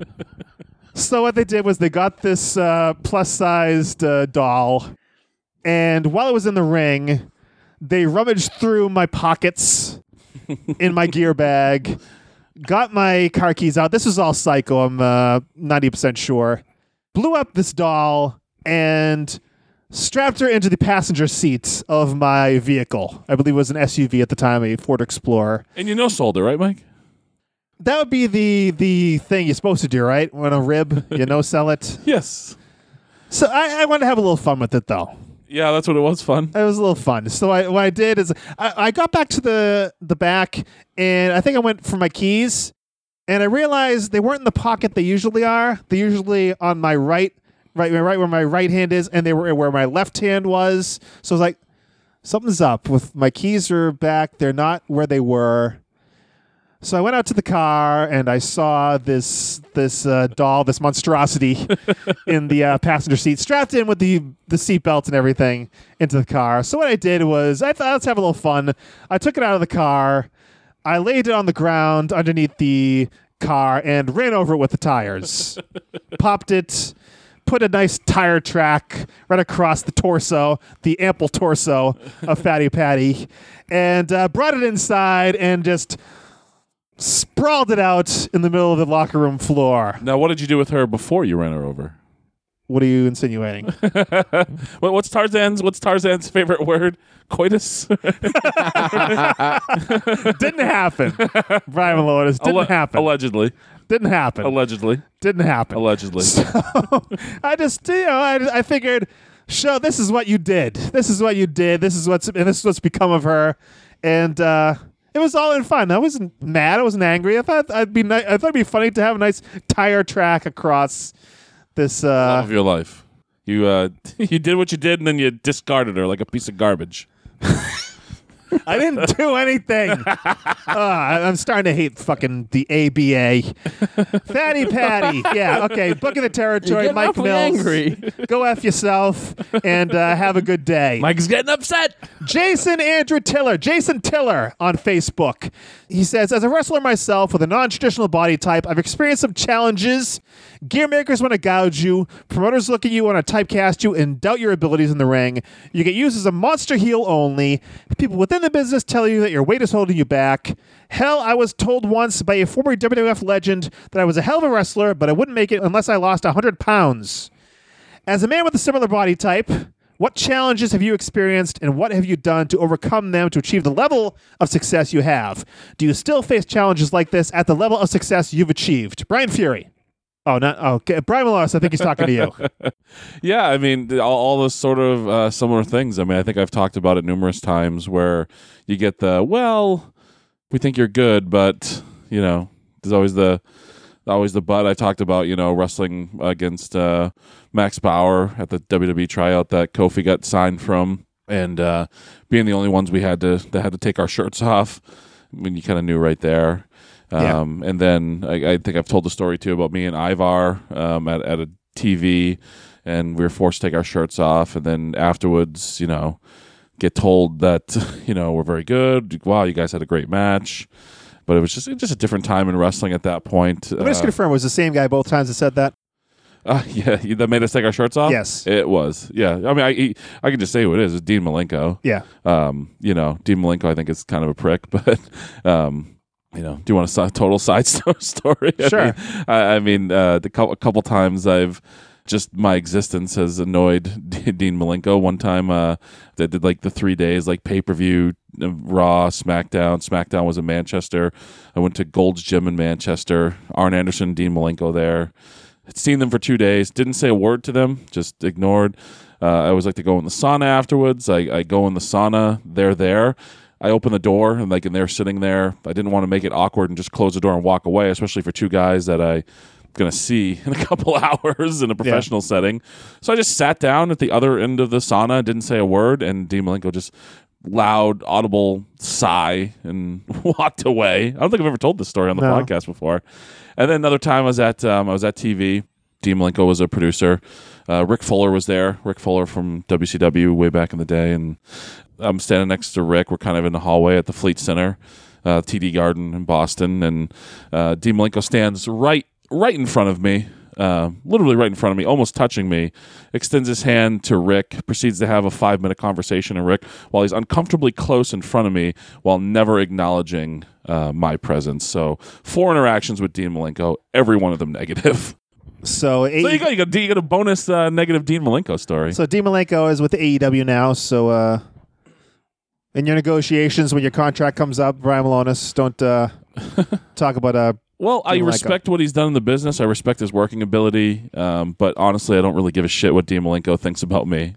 Like, no offense. So You're offending us. I don't know. You still face challenges like this with your... I mean, not so much anymore. I think 2019, we've gotten back a little bit in wrestling of embracing different body types and things. So I think and I'm sorry, I don't remember the fella's name. Jason Tiller. Jason. So for Jason, I think just keep persevering, keep doing what you can, and when you get opportunities to stand out and show you're different, do it. That's all you really can do to change people's perceptions. This is trickling down to the independents too, where guys of all shapes and sizes are. Yeah, just what they do. Yeah, don't. I mean, just again, when you get those opportunities to show that you're different, just capitalize on them. The road isn't going to be easy, but stick with it. I mean, guys like Malonis and Ivar are proof of that. All right, Looney Franco. He is at Franco173. Says, asking for a friend. Fury, would you sign or train that piece of lard Malonis if you wanted to start today? And would you hire a piece of shit referee if you could do it again? Thanks, asking for a friend. Who the hell is this clown? Looney Franco. Screw this freaking guy. So we get that question before, and then you get this piece of shit who, immediately goes. I feel like, was this like search and destroy here, Mike? Is this like, why did I really need to get attacked like this? I don't understand. Like, fuck this guy. Shit sandwich. I will feed him a shit sandwich. That's what this guy deserves. Calls you a piece of lard. I don't even think a piece of a lard. Can you have a piece of lard? No, it's a tub of lard, actually. Yeah, you can a piece there's no piece of lard, fucking Looney Franco. I'm going to take a shit into a sandwich, like a piece of bread, like 2 pieces of bread, like pumpernickel, so it's brown. Wow. And just put bread in there and force it right into his mouth. Maybe drizzle some diarrhea over it too. Have him eat that shit sandwich. Fuck Looney Franco. Franco173 on Twitter. I think I know who this guy is, by the way. I think he's in the wrestling business, and I won't. Maybe I should. I don't know. But F this guy. He's Looney in the Franco. Wrestling business. I think so. Oh, okay. I asked him. I asked him his name, and he hasn't responded. So I don't know. Well, I guess you can eliminate somebody from the T-shirt drawing. Yes, Looney Franco is not getting a T-shirt. I don't think it'll fit over a piece of shit, a literal piece of shit. There's no arms because it's just a long piece of shit. Fuck Looney Franco. Wow. Right in his shit, because that's all he is shit. Wow. So, Brian, you going to answer the question? Would you hire a piece of lard and a piece of shit referee? We're just pieces, but he's the whole shit. Brian Malonis, right? Agreed. Thank you. Oh, anger. Question, answer. Answer. Sorry.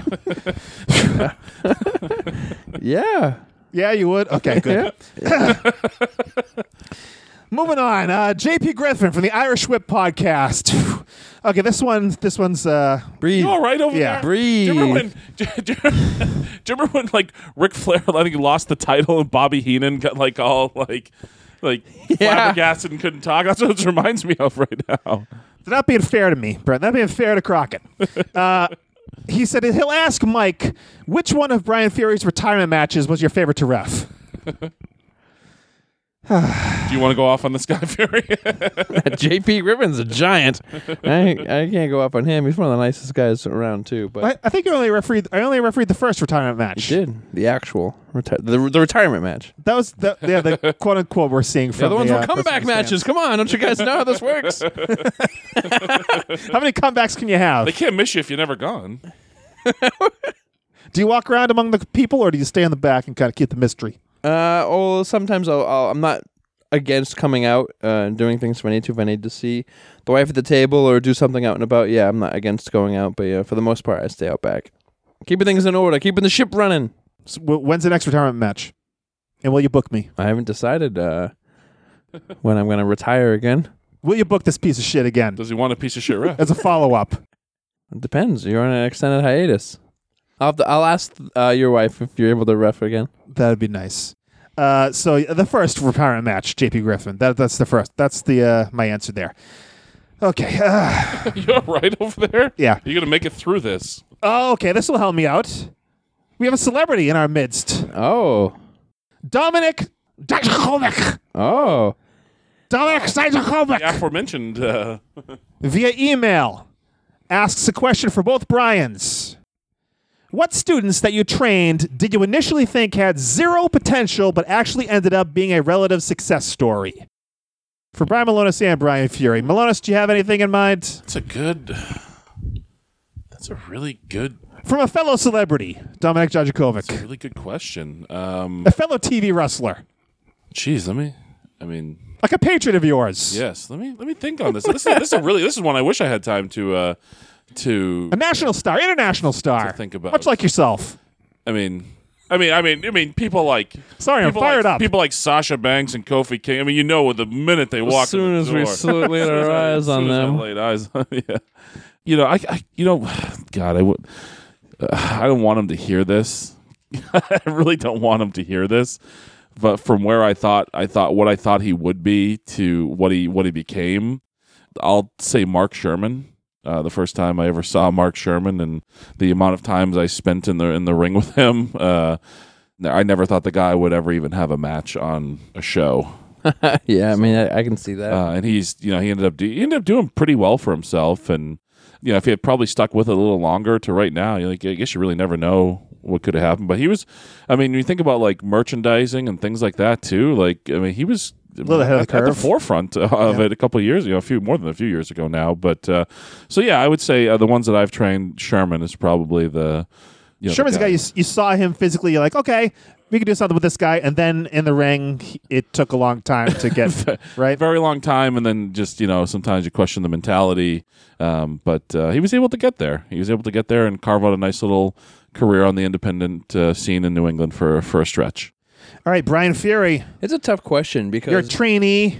To think that we have no no idea that they're going to do anything is tough because we can kind of tell right away, fairly quickly on how quick somebody, how much they're going to give to it, how much they work out outside of it, how often they're at training. So in that sense, it's hard to decide. So I'll take it a little differently. Oney Lorcan is somebody that I thought would be okay. Mm-hmm. But I never thought that he would get to where he's at. We all know Biff, as we all still call him. He's a pretty unassuming, plain-looking just guy, right? Like, he doesn't, stand out in a crowd or anything. And for him to kind of be where he's at, I think that's a lot better and farther off than I ever thought he would be able to be. So, I'll take it from somebody that I think we can always tell who has the potential and ability to kind of do something if they continue on the path that they're going, but I think he's one of those guys that far exceeded as far as I thought he would go. Tireless worker. Yeah, dude, yeah. Far exceeded expectations on Twitter as well. Lately he has. His Twitter is amazing. And he's got to get rid of that underscore. I think his Twitter is @_Star Destroyer. Get rid of the what? You can't have underscores. Why do you hate on Twitter names so much? Underscores. Yours is a whole level of dog shit, but I'm stuck on shit today. There's so much shit in my system today. Get it out. There's a bathroom down the hall. _Star Destroyer. You can't start with an underscore. Shawn Michaels for a little while had Shawn Michaels _. You can't get rid of your underscores. Everybody out there who has a Twitter, ditch your underscores. Everybody that has a Twitter, send it to Michael Crockett and he will approve or deny. Thank you. So you're going to say Oney Lorcan is your guy. Yeah, you're kind of twisting the question. I'm going to take it a little bit differently and twist it because, like I said, it's there's few people that come in there that I'm like, man, this person has absolutely zero chance and ends up doing something more because doing it for this long, we have a good idea of who's going to be able to make something of themselves. All right, that is the question from NXT's own Dominik Dijakovic. He has a North American title match this Wednesday night.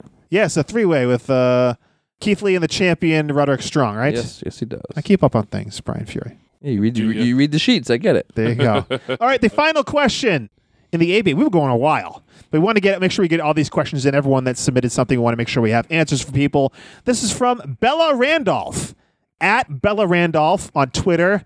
And I believe it's a her. She says, what is one thing about professional wrestling and your career that you wish you could change?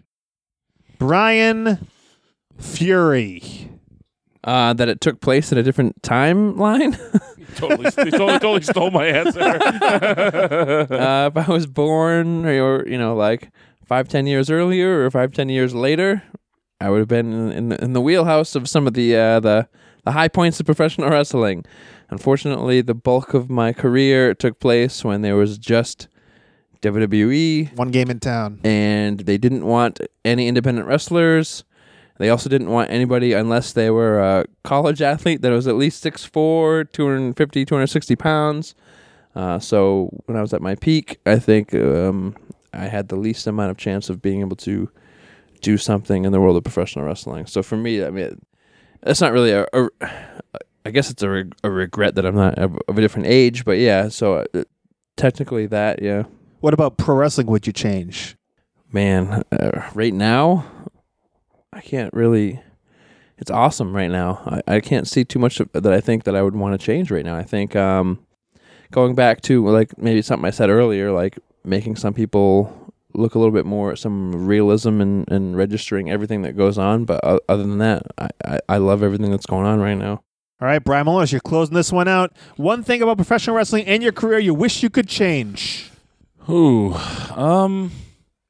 you know, I mean, I guess, you know, for my career, and I don't know if I've ever shared this on this podcast, but I probably would have had an opportunity with Ring of Honor a number of years ago, really a number of years ago at this point. I had wrestled Delirious on an independent show. Mm-hmm. I'd gotten a dark match. There was interest. They liked me. They liked what I could do. And I was told to go to one of the tryout camps, and I just refused. I'm not a mark. I'm not paying to get looked at. This is ridiculous. And I think about it now, and I wish I would have done it at that time. Like, I truly wish I would have done it. You never know what could have happened if I just humbled myself enough to do that at that time. Who knows? But, you know, I guess things happen as they're supposed to. But I look back at that and think like, well, I really messed that one up. One thing I could change about the professional wrestling business today, I think it's some of the stuff I talked about earlier. One is getting guys to understand you can work hard and do cool things without killing each other, without killing yourselves. You know, I don't want to see anybody end up in wheelchairs and things like that.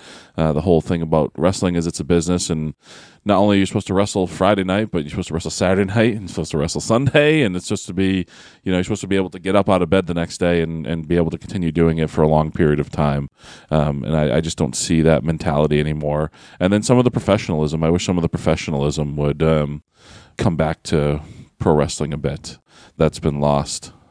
All right, well, this has been a great Ask the Bryans Anything, and we have to pick our winners of a T-shirt and signed 8x10 each. We got 3 of them. Do we know which T-shirt? Is it going to be the Curtain Jerker WPAN T-shirt? No. So I got some in stock. One will be a Brawler Malonis shirt. One will be a Mega Malonis shirt, and one will be the beer shirt. And you don't get to choose. You know, I'll select at random which winner gets what. All right, so we're putting the names in the tumbler. Gentlemen, up, Mike. Let's pick the first name. JP Peralt. All right. He's a Sam Adams guy, and now he's a Brian Malonis T-shirt guy. Oh, he asked that beer question? Yes. Brother. All right. I want to put him back in the till. Congrats. All right, next, coming up. Here we go. Bella Randolph, who asked that question we just answered. So I believe it's a she gets a Brian Malonis T-shirt of Brian's choosing and a signed 8x10. All right. And finally, one more pick here. Let's see. We're chosen at random. Tim Sinat. He's the Granite State guy who wanted to find out about wrestling in New Hampshire. So that's more your speed. All right, now we're talking. So we will follow up with you guys, or you can email us or message us on Twitter. That is Tim Sinat, that is Bella Randolph, and that is JP Peralt. We'll connect with you guys and make sure you get your T-shirt and free 8x10. Thanks so much for participating in the WPAN ABA Ask the Bryans Anything. And we've been going long, guys. We want your feedback. Tweet us at the WPAN on Twitter with your take of this week's episode, your thoughts on the ABA. Use the hashtag WPAN or call the voicemail line 401-584-9726. That's 401-584-WPAN. I talked about having all those questions to ask you guys. We don't have time to ask you guys questions. Everything's going okay with both of you? Yep, we're good. Wonderful. You're good? Good. And Brian Malonis, really quick, you're doing something on YouTube now. Brian Malonis, Malonis on Sports. Yeah, I mean, I think you guys, you do have probably listened to me rant on sports for a long time, and I just decided to spew my venom on the interwebs.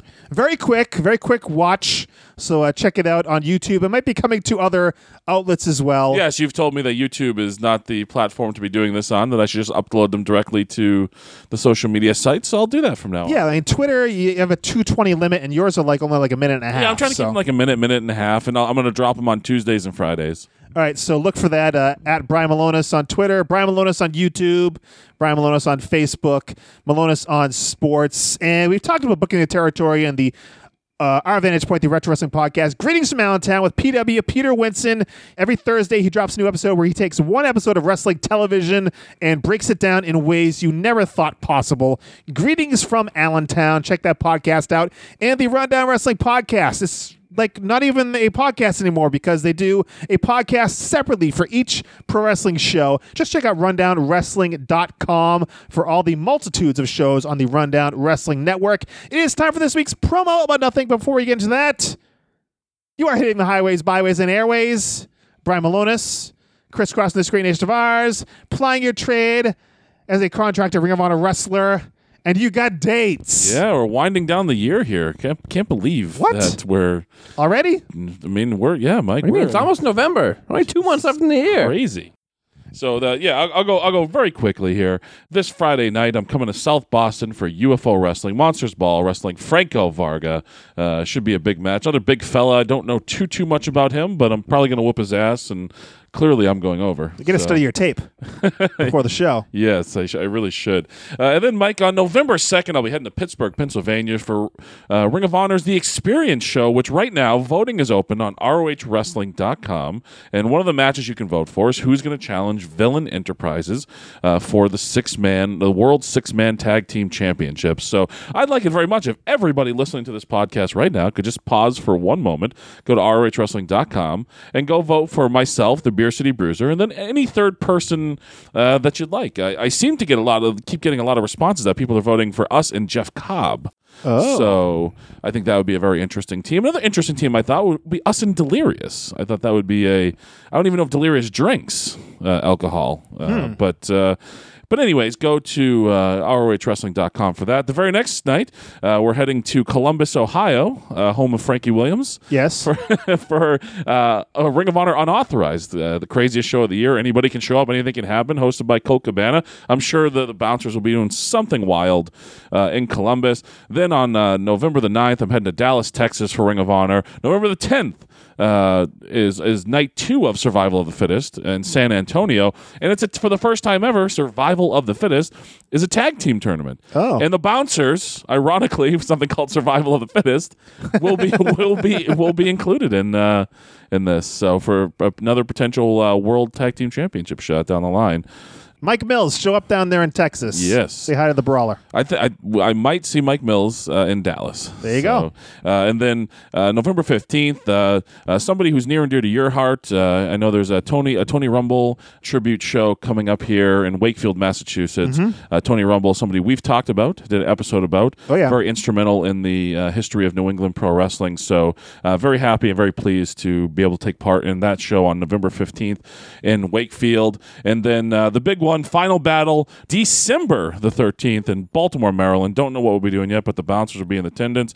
12:15 Ring of Honor's Final Battle Fallout TV taping in Philadelphia. And then ending the year, I'm sure will be my last show of the year, the return of the Millennium Wrestling Federation. The MWF. Whoa. I will be taking part in NWF in Melrose. Wearing pantyhose in your head? What date was that again? December the 28th. Oh my goodness! So yeah, the From the Ashes arise the MWF, place that me and Brian Fury know very well. So I'll be rounding out the year. The with Executioner that. will be there. So yeah, I mean, there you go. That's my year. Wow. And if you want to book the Kingpin or the Brawler, he's got a few dates maybe open. I do. I'm not available the weekends of November 16th or the 23rd, which is my birthday weekend, which is November 22nd, because I'll be in Walt Disney World, my annual trek. Shh, don't tell my kids. They don't know. We're surprising them. Brian Wow, Malonis at that's Comcast.net. Email him or DM him on Twitter. I feel like a Brian bad dad, Malonis. Brian. I feel like a bad dad. Kirsten is very heartbroken over this. Kirsten's my daughter. She's 7. She's very heartbroken over this. She wasn't believing us for a while, but now believes us and gave us the, okay, I understand. And my heart just broke. So if you're a parent out there listening to this, you can understand, but the payoff will be the excitement when we leave on her birthday. Right. So. Brian Fury. I didn't tell my wife that we were going either, and she's very sad. You're bringing your kid too, right? We are. My wife and I bring our kid. We leave on Halloween, so we're like counting down the days. My friend, 10 days away. Very excited. So you're hitting the highways and byways, Brian Fury. Yes. Crisscrossing the North Shore of Massachusetts and... The Merrimack Valley? Yes. And you've got dates? November 1st, Chaotic Wrestling returns to Lawrence, Massachusetts. Very exciting time there. Carlito will be in attendance this time around. Really? Wrestle Christian Casanova. That's cool. Yeah, I see what you did there. A couple of the big matchups as well. And then Chaotic Wrestling, November 22nd, Breaking Point in Andover, Massachusetts. I saw this. You coming back to the high school gym? Yes, we are. Andover High. Very excited about that. We'll see what happens on the 1st to lead to the big show on the 22nd. And then the final show for Chaotic Wrestling is on December 13th. And I don't believe we've announced the venue for that yet, so I won't divulge that here. But yes. A new venue? December. I would not new. A new old venue. But yeah, again, once Woburn closed, we kind of had to scramble for some stuff. But yes, December the 13th is the final Chaotic Wrestling date of the year. And then I will be in Disney World from the 31st until the 8th. Very excited. Very exciting indeed. It is. When are you going to start caring Hear about the Disney excitement World? in Mike's voice. All right, let's get out of here, guys. First of all, the promo One Nothing is from the year 1985. And back down in Memphis, Tennessee, Mr. Lawler. Mr. Lawler. And we got a tag team making their debut in the Memphis wrestling territory. They're called the Freedom Fighters. Okay. You might be aware of them. It's 1985. These guys are fresh from California. And their names, Steve Borden and Jim Hellwig. Oh, boy. Okay. Let's take a look at the Freedom Fighters. Let's listen to the Freedom Fighters in this week's promo about nothing. Okay, we're going to be in the ring here in just a moment with our first opening bout. But right now, we would like to welcome in a couple of brand new faces to Championship Wrestling, a couple of guys you're going to get to know and know well, too. We're talking about the Freedom Fighters, Jim Hellwig. Jim, glad to have you here, and Steve Borden. Steve, glad to have you guys here. This is your first time out here. We want to get a little background on you. Jim, I know you're from Atlanta, Georgia, right? That's right. Originally, I was out in California the last year and a half doing some wrestling out there. And how about the record for the Freedom Fighters, Steve? God, we've only lost 2 matches, but neither one of those were really legitimate losses. We got hit over the head with chairs and tables and everything like that. You know, they got to do anything they can to beat us. I can see that. I don't consider them legitimate then. Yeah, well, that's an awfully good record starting out for young fellas. I'm standing here. I have heard this, and I know the weight. Jim is 285 and Steve is 260. Hey, I tell you, there's no question you got the physique for it. Let me ask you this, the important thing, because I know they'll kill me if I don't find out about it. How about, are you guys married, have families, or what? No, we're single. We're looking forward to meeting both single? Yeah, we're single. You hear that, girls? They're both single here. I want to get that. You know, the girls out here in Nashville are kind of nice in the Mid-South, so we're looking forward to meeting them. You bet your life. We got some lovelies around here. You better believe it. We want to wish you guys the very best of luck. I've been looking forward. I've heard a lot about you, and we're interested in having. This is the tag team capital of the world. You're going to see some awfully tough guys. You'll see some more of those chairs and chains, too, Steve. Well, we're ready for them this time. Okay. You ready to hit the ring? We're ready. Okay, let's get them up there. The Freedom Fighters. Davey, we're ready for the first act. The Freedom Fighters. And these guys, fresh off the boat, seems like, in the wrestling business. Slightly different promo style from Jim Hellwig? Yes. Yeah, he looks like shy. He's literally like holding his hands in front of him, almost like very timid, it seems like. Really not the polished maniac we saw a few years later. I was surprised that he kept it together. He just had a little bit of something here and there to say, and that was about it. Very, very odd. Yeah, he's... I like their Letterman's jackets without the letters. How about the beef on these guys, though, huh? Oh yeah, there's like a jump cut right in the middle of the video. They're in their they're in their like starter jackets, and then all of a sudden, boom, and now they're both shirtless, just showing it all off. All the ladies going wild. Yeah, how much pipe were they laying a little later on? Wow. Nice way to put that. I was surprised to see that Sting was a little bit taller than Warrior. I didn't think I realized that. Have you ever been on a show with Sting? Like, maybe it's just because I have seen him in person. Excuse me. It's fucking independent wrestling. Like, if you're out there getting bookings, guys like this get booked. Like, it's not dropping names. You're just hey, this guy's doing an autograph. But he's another one of those guys where, like, when you meet him in person, you're like, wow, he's fucking enormous. Yeah, like, big boy. How odd is it? Like, no one knows they came from California. No one knows, like, what's going on over there. He asked them what their record is. 2 losses. Yeah. Wouldn't you just say undefeated? Wouldn't you just say you've never been pinned, you've never been beaten? Brian Fury. I mean, they're trying to be truthful baby faces. They're not dirtbags like you, just lying left and right to everybody they come across. There's no internet at this time. No one knows what's going on, how they lost or what happened. Just say, They explained how they lost. There was tables and chairs involved. There wasn't clean losses. Yeah, in 1985, they're going through tables? The hell's going on over there in Cali? Unbelievable. Wild West. I mean, we could keep playing this. They have their match. I don't know if I want to see what they're dealing with in 1985 in terms of their wrestling ability. No, thank you at all. So final thoughts on the Freedom Fighters, Brian Malonis. I think these guys got a future in the business. I think they both might be able to pull something off. First time I ever looked light eyes on them, I knew. Yeah. Yeah, if you saw this, like, then, would you think, like, these guys would be what they turned out to be, Brian Fury? Certainly not. By look alone, like if you just saw them, yes, but I didn't see any early matches of theirs, but I'm guessing not by their matches and certainly not by their promos. But if you just showed me like an 8x10 of these guys, I'd be like, title. Yeah. Give them the strap. Contract. Yeah, exactly. Yeah, in that day and age, everybody was big, but these two guys looked really big. They just weren't showing any of their charisma yet, either one of them. No. So the Freedom Fighters in Memphis, 1985, they went on to do a couple things. You heard this promo about nothing. If you want the full picture, find the link to the video in the description of this episode or at the WPAN.com. All right. Long one, guys, but thank you for being here, and we got through it. We'll be back here next Monday for episode 183 of the Wrestling Podcast About Nothing. Till then, he's Brian Malonis, and he's Brian Fury. I'm Mike Crockett. Big ups to Mucko, and thanks for nothing.